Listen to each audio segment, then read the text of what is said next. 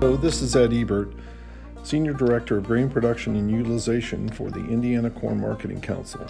We will start today's podcast with a quick review of the release of the USDA Crop Production 2019 Summary, issued on January 10, 2020. A special note at the beginning of the report acknowledged unharvested corn and soybeans in the northern states. Corn will be resurveyed in the spring in Michigan, Wisconsin, Minnesota, and North and South Dakota. Soybeans will be resurveyed in the spring in Michigan, North Dakota, and Wisconsin.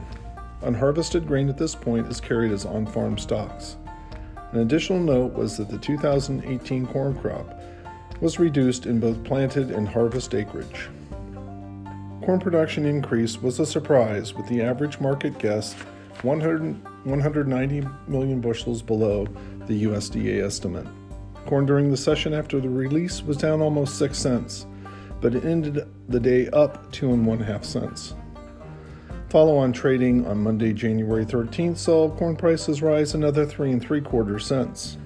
Notable changes in demand for corn saw corn exports lowered by 75 million bushels, but feed and residual was raised by 250 million bushels. After all the production and demand changes were in, the corn carryout was down 18 million bushels from the November estimate. Soybeans saw the USDA estimate fully 45 million bushels above the market estimate. After slight changes to import stocks and production, carryout was unchanged from the November estimate. Soybeans during the session ended up closing 2.5 cents higher. Follow-through trading on Monday, January 13th saw soybean prices down about a penny. The next big event is the China trade deal, which is due to be signed on January 15th. Grain Marketing News has 2 of your U.S. Grains Council delegates traveling to promote U.S. corn quality.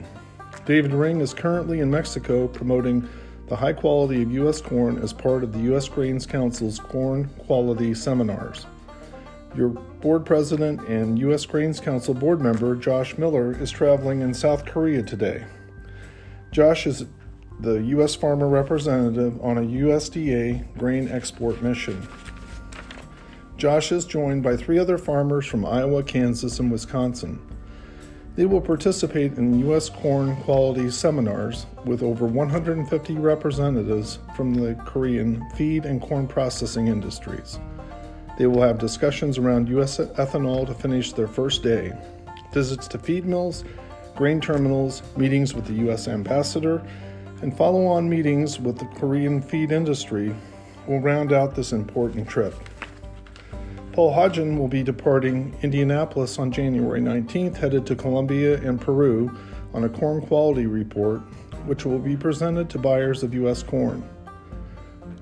Paul will visit Medellin, Cali, and Bogota while in Colombia.